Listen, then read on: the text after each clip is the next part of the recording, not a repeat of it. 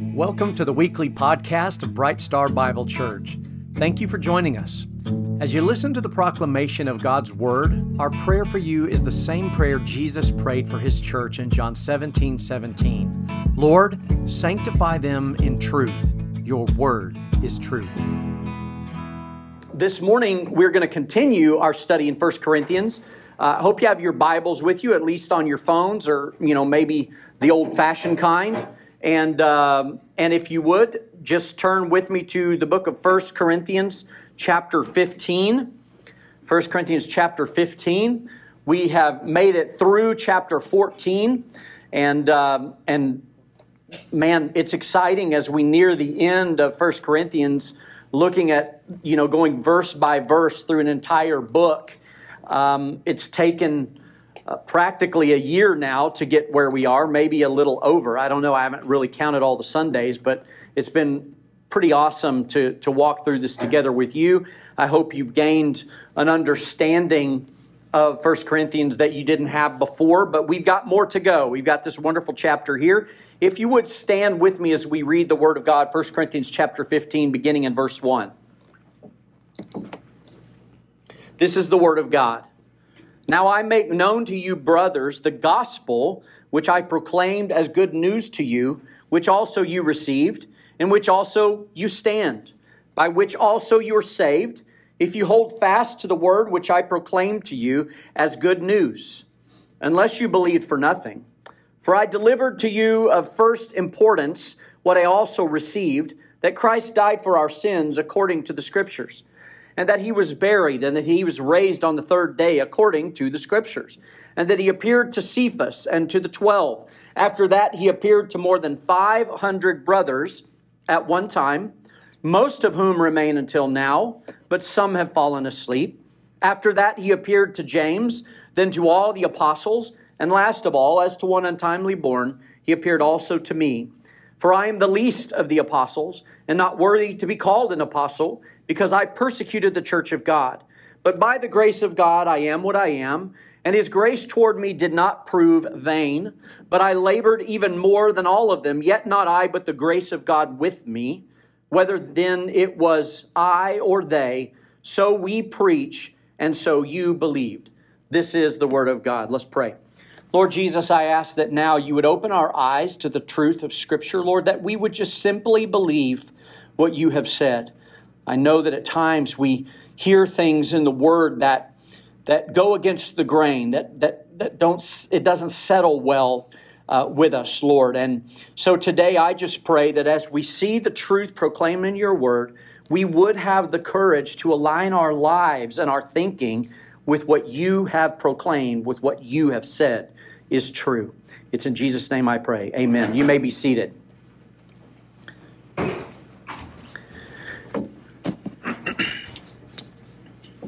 All the years that you have lived up until now, this very moment, these hours, the minutes, the seconds, every single one, they are all a gift. They're all a gift from the Lord. And each one, each second, each breath is a gift. And the Bible says that your time is allotted to you by our sovereign God. Now, I'm going to ask you to turn to a few different places today. If you've got your Bibles, turn to Job chapter 14. Job chapter 14. I don't ever want you to take my word for it. I want you to see in Scripture yourself what God's Word says. Job 14, verse 1. We're going to go through verse 5. I just want to prove to you what His Word says.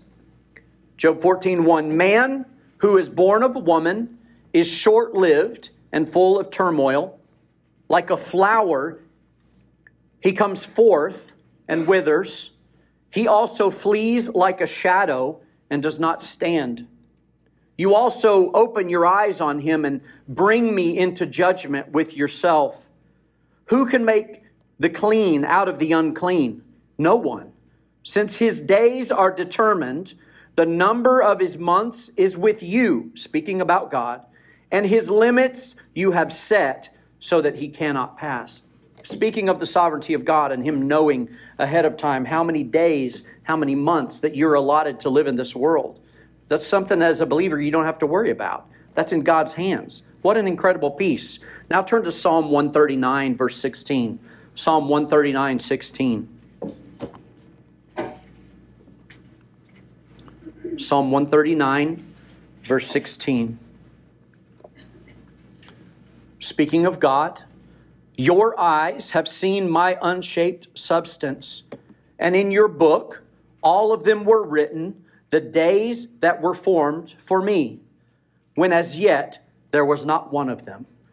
Our days have been written. Before we were ever born, the Lord knew exactly how many days we would live on this earth. That's an incredible peace. At least it is for me. I hope it is for you. But make no mistake, this life is your opening act for eternity. It's your opening act for eternity. And in their heart of hearts, every human being knows that there is something more beyond what we see here, what we know now in time and space. Every person who's ever drawn breath wonders what lies beyond their last breath. And truly, the saying, there are no atheists in foxholes. When the bullets are flying overhead, every single one of them are praying that they'll survive. They cry out to God. Every civilization in human history is pondered and prepared for their eventual end, what they knew would be their last days. The idea that we live and someday cease to exist just does not sit right with us, does it? We cry out for something more. We want an answer to the unknown at the end of our life. We find the ancient Egyptians believed their dead had to face a dangerous underworld journey and a judgment before they gained access into their idea of heaven. The ancient Greeks placed a coin inside the mouth of their dead as payment for this ferryman that would carry their spirits across this river called Styx into the underworld. More modern Native Americans would often bury their fallen warriors with their bow and their arrows and sometimes even their horse in order to aid them in what they called the happy hunting grounds. All of these scenarios stem from the root of civilization, which we've studied. It's Babylon. It all goes back to Babylon. Every pagan belief, every false narrative of the afterlife originates in the beginning when man disobeyed God and then he was scattered across the earth. I say again, the human soul knows there's something beyond this life because Yahweh has placed eternity in our hearts. At the very heart of these believers in Corinth, as well as the early church Christians, was the belief in their resurrection. It meant everything to them.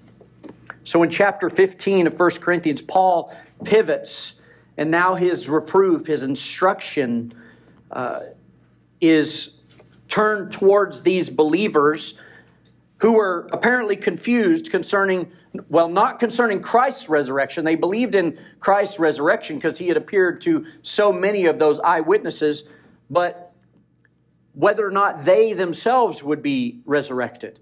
And so some had begun sharing this rumor, this idea that there was in fact no resurrection for believers. So in these first 11 verses, the Apostle Paul seeks to lay a foundation of evidence for these early Christians to settle this record once and for all. So look at me back in 1 Corinthians chapter 15. 1 Corinthians 15, look again at verse 1, and we're going to work our way through this passage. Paul begins, he points first to the testimony of the church as evidence, having received this life-changing gospel, and there was evidence in their life that the Lord had in fact changed them. 1 Corinthians 15:1.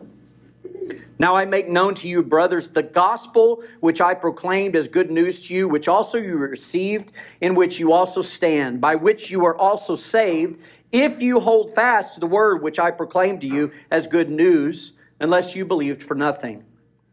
He's saying, consider this. You've heard the good news, the gospel, and you received it. And because of it, you stand and you have your salvation. Because of it, you have courage to face the adversary. You have courage to face the trials of life and the threat of persecution. And then he adds this, if you hold fast the word which I proclaimed to you as good news, unless you believed for nothing. Now, maybe at first glance this would concern you. It does not teach, of course, that believers can lose their salvation. This is yet another warning for for believers, those who would call themselves believers, to elicit examination of whether or not yours is a genuine saving faith. Because there is the non-saving faith of someone who plays the part. They actually see God at work. They've benefited from the truth of Scripture in their life. You can read Hebrews 6 and read about that. But this is an intellectual faith. This is a cultural faith, perhaps caught up in the church culture and never really having known Christ. Swept up in the moment faith, and thus not a regenerating, true, genuine saving faith. So Paul is saying, if you receive the gospel, you are saved unless you engage in an intellectual faith or a cultural faith, somehow not the true faith. There are many who call him Lord, and yet we know Jesus said himself, he says, on that day there will be many who said unto me, Lord, Lord, and I will say to them, depart from me, I never knew you. But if he has in fact opened their eyes to the truth, he knows them, and they know him. God's word tells us his sheep will hear his voice and follow him. And the Bible also tells us that he will hold them in his hand, and nothing can snatch them out of his hand. It's an incredible, incredible assurance. Turn over to 1 Corinthians chapter 1 real quick. Just flip all the way back to 1 Corinthians chapter 1. We're going to look at verses 4 through 7 really quick. 1 Corinthians 1, 4 through 7. Paul is opening this letter with these remarks very similar to what we're reading here. 1 Corinthians 1, we're going to look at verses 4 through 7. I thank my God always concerning you for the grace of God which was given you in Christ Jesus, that in everything you were enriched in him in all word and all knowledge, even as the witness about Christ was confirmed in you. It was confirmed in you, so that you are not lacking in any gift, eagerly awaiting the revelation of our Lord Jesus Christ. We're looking ahead to his return. Verse 8, who will also confirm you to the end. So if he has confirmed it in you, he confirms it to the end, beyond reproach in the day of our Lord Jesus Christ. Verse 9, God is faithful, through whom you were called into fellowship with his Son, Jesus Christ our Lord. So if genuine, the gospel is first confirmed in you, but not only that, but it's confirmed in you until the end. Not only that, but God is faithful. God is faithful because he called you into fellowship with his Son. Do you see that there in that passage? It's interesting to note that in this modern day and hour when so many professing Christians doubt the validity of the Word of God, Paul says the very deciding factor in a true conversion in saving faith is whether or not, quote, you hold fast to the Word proclaimed to you as good news. These days, people flippantly say that Genesis is poetry, and professing Christians assert that somehow we evolved and that creation took millions of years. And I say to you, hold fast to the word proclaimed to you as good news.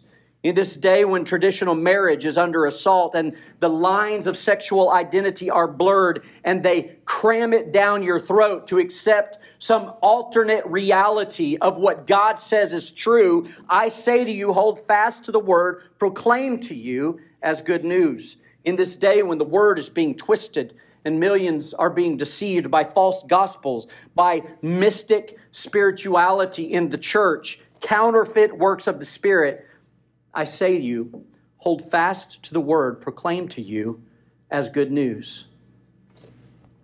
When examining yourself and considering whether or not you are in the faith, one evidence stands out above the rest.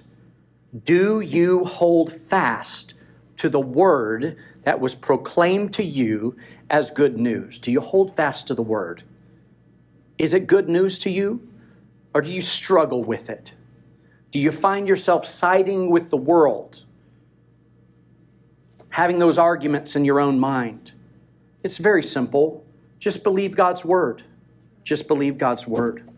Paul states here in no uncertain terms that the fact that the gospel went out to the nations, he's saying the fact to the church at Corinth, the fact that you gather here today in Corinth, the fact that even today millions of professing believers gather all across the world, some 2,000 years later, this is evidence that Christ's work was a powerful, lasting work. In fact, it's eternal. It's evident that what he said would come to pass in the transformed lives of his church, even greater works than his in the spreading of the gospel. He had a ministry of 3.5 years and solely right there in the region of Galilee. 95% of all his miracles and ministries took place right around the Sea of Galilee. He only performed 2 miracles in Jerusalem itself. Everything else was around Galilee. And he's saying, my people, the apostles and those who follow, will spread the good news and have a ministry that goes on until I return. Not only that, but it's going to cover the entire world. Every people group will have an opportunity to hear the gospel of Jesus Christ. Greater works than his. He said it would happen after his own resurrection. And that single act, his resurrection, ignited a fire in the early church that has never been extinguished. In the Garden of Gethsemane, what did his disciples do? They fled. They ran away. It should have been Peter there by his side who picked up that cross and carried it to Calvary. But he was nowhere to be found. He denied Christ after spending 3.5 years with him. So they had to call a stranger out of the crowd to carry his cross. That's the kind of men the disciples were after spending time with the Son of God for 3.5 years.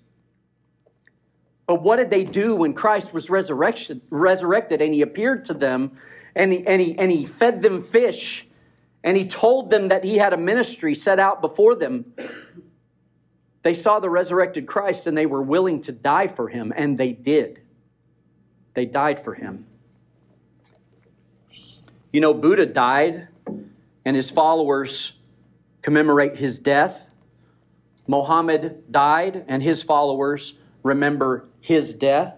Yet the Church of the Living God celebrates Christ's resurrection every Easter, of course, but more so every time we baptize a new believer. We're baptizing them into the body of Christ. We celebrate the death of the old man and the rebirth or resurrection of a new creation raised in the same way that Christ raised from the dead on that glorious Sunday morning.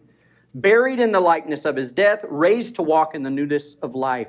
Every baptism celebrates his victory over death and our coming resurrection. Because the promise is not just for the here and now. There's a time when your body and my body will be renewed and we will be as Christ was when he was resurrected in that glorified body. That is a promise that yet awaits you and I. And that's what Paul is speaking about here. Paul now moves on to a second line of evidence in verse 3 and 4. He says, the Scriptures are evidence. Look at verse 3.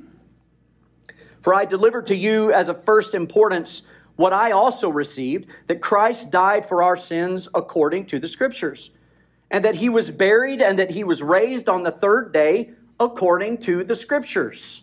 God's word is true. It stated it would happen before it happened.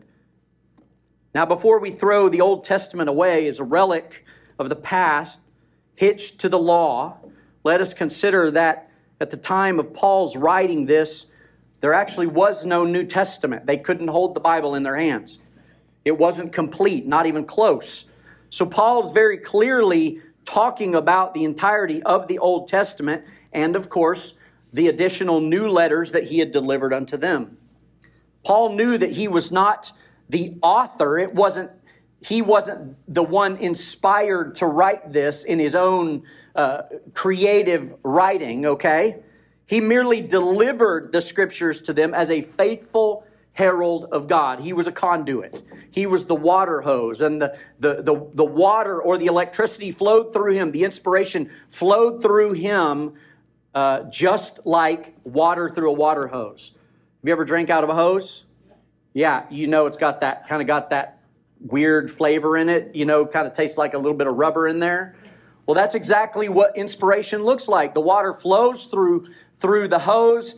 Inspiration flows through these apostles and those who wrote the Word of God, and their personality and some of their traits and their grammar style and their language style. That's the taste of that rubber in the water. But yet the inspiration itself is from God Himself, authored by the Holy Spirit. And Paul, remember, he said at the end of the previous chapter, we just covered it a few weeks ago, if not last week. If you flip a page there and look at chapter 14, verse 37, he says, Paul writes, if anyone thinks he is a prophet or spiritual, let him recognize that the things which I write to you are the Lord's commandment. They're on the same level as the Old Testament. In addition, in the Old Testament, the prophetic shadows are everywhere concerning Christ's death and resurrection. If you read in Psalm 22, you see it describes the crucifixion in detail, as does Isaiah 53. Every sacrificial lamb in the Old Testament is a picture of Christ's death. The serpent lifted in the wilderness is a picture of Christ being lifted up between heaven and earth on that cross. As they look to Him, if you look to Him for salvation the same way they did, it's a type and a shadow. Psalm 16:10 says, for you will not forsake my soul to Sheol. You will not give your Holy One over to see corruption. And this, of course, is a prophecy that the Holy One of God, speaking of Christ, when He died, would not decay in the grave. That God the Father would keep His Son, the Anointed One, from seeing decay in the grave. And of course, He rose in 3 days. And the third day is even prophesied in what we often call types and shadows. If you've heard that said, that's what this means in the Old Testament. Remember, Jesus said, as Jonah was 3 days and 3 nights in the belly of the fish, so shall the Son of Man be 3 days and 3 nights in the earth. So He's saying that the sign of Jonah was the fact that he would die and he would lay in the grave for 3 days.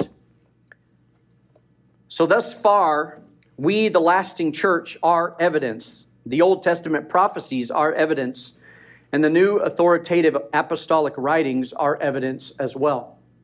And of course, we have the completed Word of God today. We have that luxury, whereas the church throughout history, back in that first century, didn't have it, the entire Word, until the close of that first century. Let's look at verses 5 through 7. The next evidence Paul puts forward are the eyewitness accounts, those who saw the resurrected Christ. Verse 5, and that He appeared to Cephas, which is Peter, and then to the 12. And after that, He appeared to more than 500 brothers at one time, most of whom remain until now, but some have fallen asleep. After that, He appeared to James, and then to all the apostles. So it's pretty interesting when you consider this. Paul uses the word appeared. He appeared to them. And I want you to consider something. His body, that word appeared means His body was made visible or recognizable. But the interesting thing is no one recognized Him right away. They didn't recognize Him until He allowed them to recognize Him. So we have the account of Mary Magdalene in the garden, the 2 disciples on the road to Emmaus, and the disciples on the night of the resurrection. None of them actually knew Jesus until He manifested Himself in such a way that they recognized Him as Jesus. He allowed them to see Him. In addition, folks, I don't know if you've ever thought about this, but we have no evidence that Christ appeared to anyone other than His own followers, those who had already believed and put their faith in Him after His resurrection.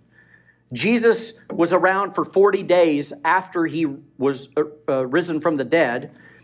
And I have to wonder why He didn't stand on top of the pinnacle of the temple and show Himself to everyone and say, hey guys, look at me, I'm alive, I beat death, I'm victorious. Why did He not do that? Jesus could have gone to the religious leaders and just rubbed their noses in it, couldn't He? He rose from the dead. He could have gone to Caiaphas, the high priest, and shown, you thought you killed me, but you're wrong. He really could have made a spectacle, but he didn't. And those who saw him after the resurrection was a very exclusive club, a small group of people considering. So let me ask you this. Do you suppose that there is perhaps some theology wrapped up in the fact that he only appeared to his followers in that span of time? Do you suppose that perhaps God had a purpose or a divine plan in how and to whom he revealed himself at that time after his resurrection? Because he really could have blown the lid off the whole thing, made a spectacle of the rulers that crucified him. He could have even toppled Rome at that time if he wanted to. Right then and there, he could have ushered in his kingdom. Interesting, if that would have happened then, you or I would have never known the gospel. I wonder if that has something to do with it. Why is it so difficult for us to believe that in eternity past, God purposed to do his work with humankind and to unfold his will within the construct of time and space and matter? Because you see, he transcends all of that. Why is it so hard for us to believe? And that as time unfolds, there are those who are in fact his, yet to be born, yet to hear the gospel, purpose to be Christ's inheritance in eternity future. Could it be that an all-powerful, all-knowing God has a purpose and a plan? Could it be that his plan is for his own pleasure and for his own glory and not yours and mine? That perhaps his plan transcends our ability to understand or fathom in our finite minds. Turn to Psalm 139, verse 2 real quick. Psalm 139, verse 2.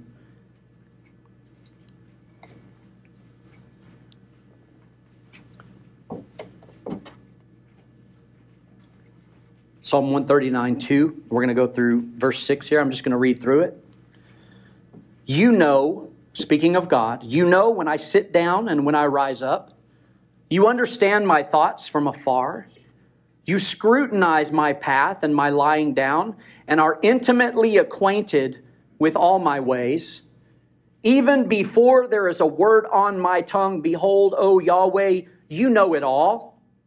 You have enclosed me behind and before. You have put your hand upon me. Such knowledge is too wonderful for me. It is too high. I cannot attain to it. We just need to trust God. It's a wonderful truth that he loves us and calls us by name. Real quick, turn to Ephesians chapter 1. Ephesians chapter 1. I want to follow this line of Scripture here, Ephesians chapter 1, beginning in verse 3. Ephesians 1, verse 3. I'm going to read a portion here of Scripture. Just think about what I've been talking about and think through this. Ponder this in your hearts and minds this morning.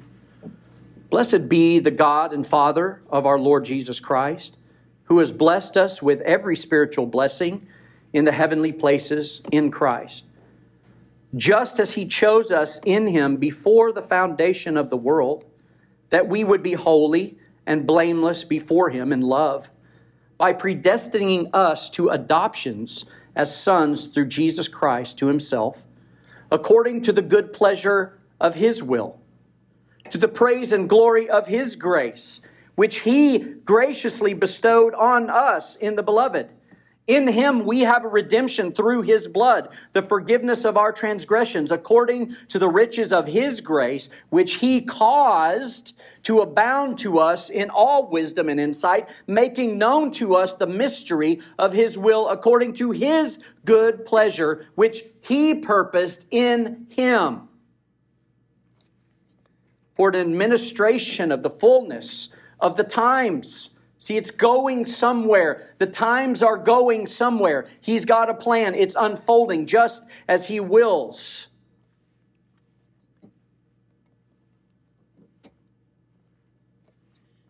trying to find where I was.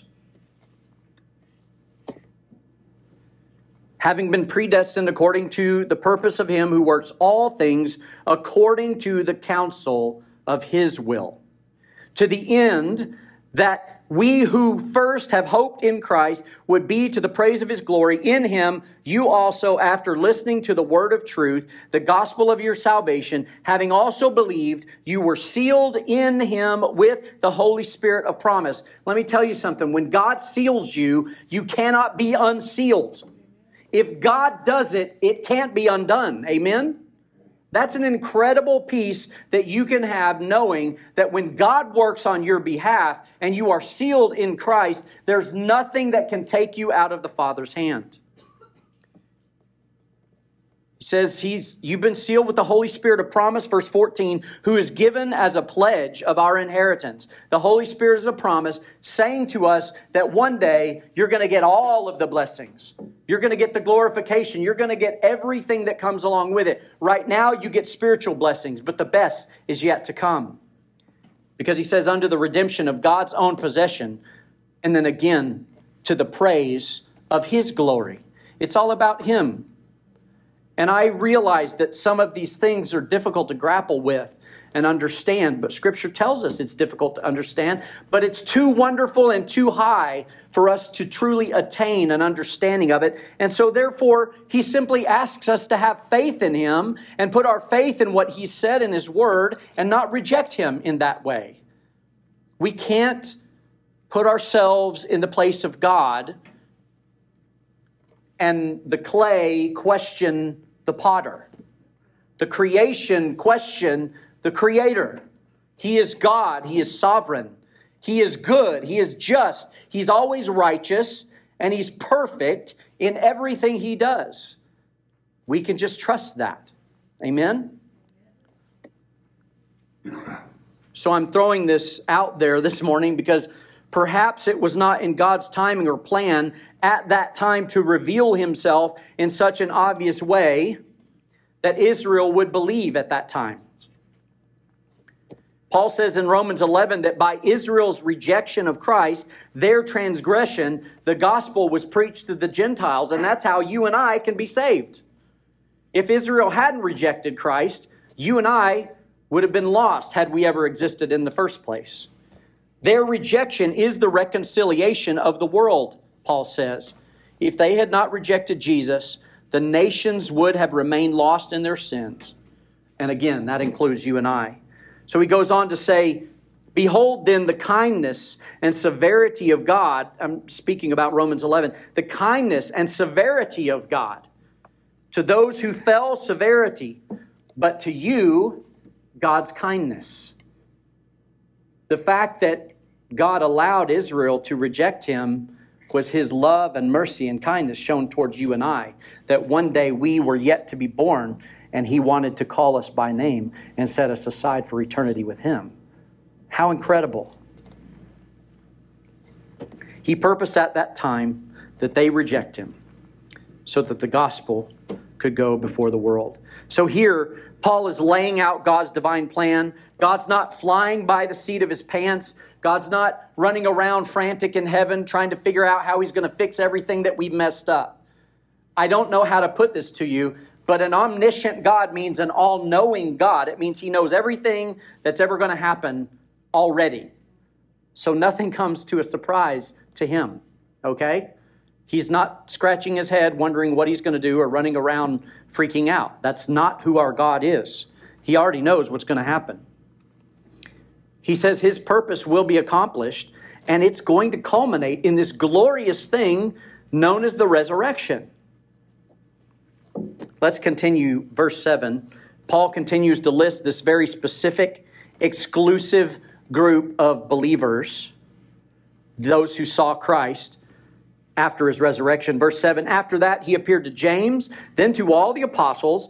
And remember that foundation that we talked about being laid, the apostles and the prophets. We discussed that last week. Verse 8, and last of all, as to one untimely born, he appeared to me also, for I am the least of the apostles, and not worthy to be called an apostle, because I persecuted the church of God. But by the grace of God, I am what I am. So could it be that just as God was as much in control of Saul's actions while he was Saul, before his conversion, God was just as in control of Saul's actions before his conversion as he was Paul's actions after his conversion in an act of divine allowance. Jesus said, go into all the world. And guess what the church was doing shortly following his ascension? They were hanging out around Jerusalem waiting for him to come back. And so what did God do? He appointed this man, Saul, to persecute the Christians and scatter them from Jerusalem. He told them to go out and preach and teach the gospel and make disciples, and they weren't doing it. So he used Saul. He chose this Pharisee who had a hand in the murder of the Lord's own man, Stephen. He literally held their cloaks while they murdered Stephen and stoned him to death. That's Saul.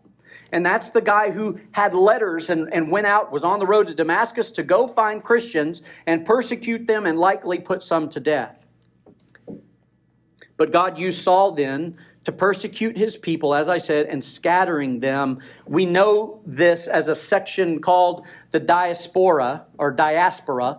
And think of spores in a mushroom. If you like kick a mushroom and these spores kind of go out in a circle and then they create new mushrooms in a circle around. You guys ever seen those circles of mushrooms? That's the picture here, that he scattered them out. Now there was the diaspora before in the Old Testament and the various different ones, but the diaspora in this case was Paul persecuting the Christians and then them moving outside of the land of Israel. And in doing that, God used him before his conversion to spread the gospel to other nations.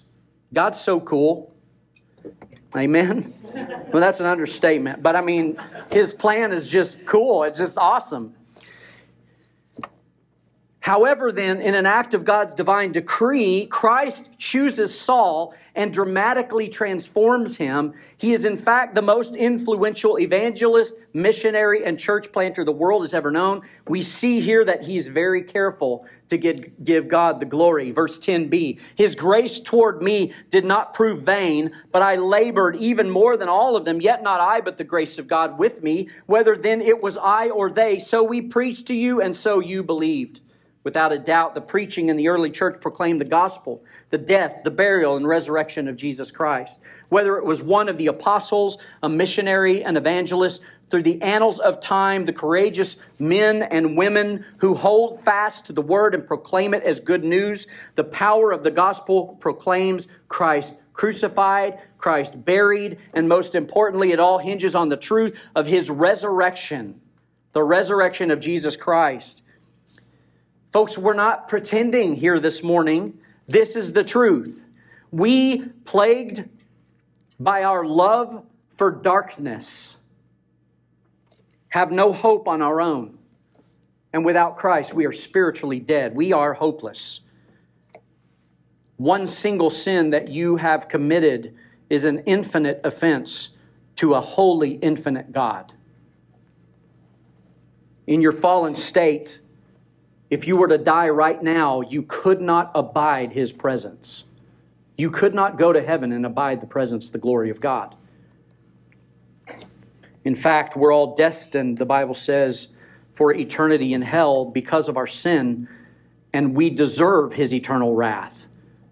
There has to be an infinite consequence for an infinite affront or sin against a holy God. Do you understand? But thank God that Jesus Christ, his Son, came as a light into this cursed world, and he lived a perfect life. A life that you have not lived nor could not live as hard as you've tried. And then the Bible says that Christ gave himself a ransom for your sin. He paid for your infinite offense. He took the wrath of his own Father upon himself for your behalf. The Bible says that it pleased the Father to crush his own Son. Why? Because he could reconcile you and I to the Father. The Bible says they took him down from the cruel cross and they laid his lifeless body in the grave. But 3 days later, he arose victorious over sin and death. He's the victor over sin and death. Jesus said, I am the resurrection and the life.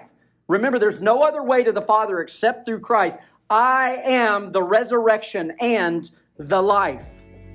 And the one that believes in me will live, even though he dies. He's still going to live eternally in the presence of God the Father and in the presence of Christ. Thanks again for joining us. If you'd like to visit us in person, we meet at 10:15 every Sunday morning at the Glenpool Conference Center. You are always welcome.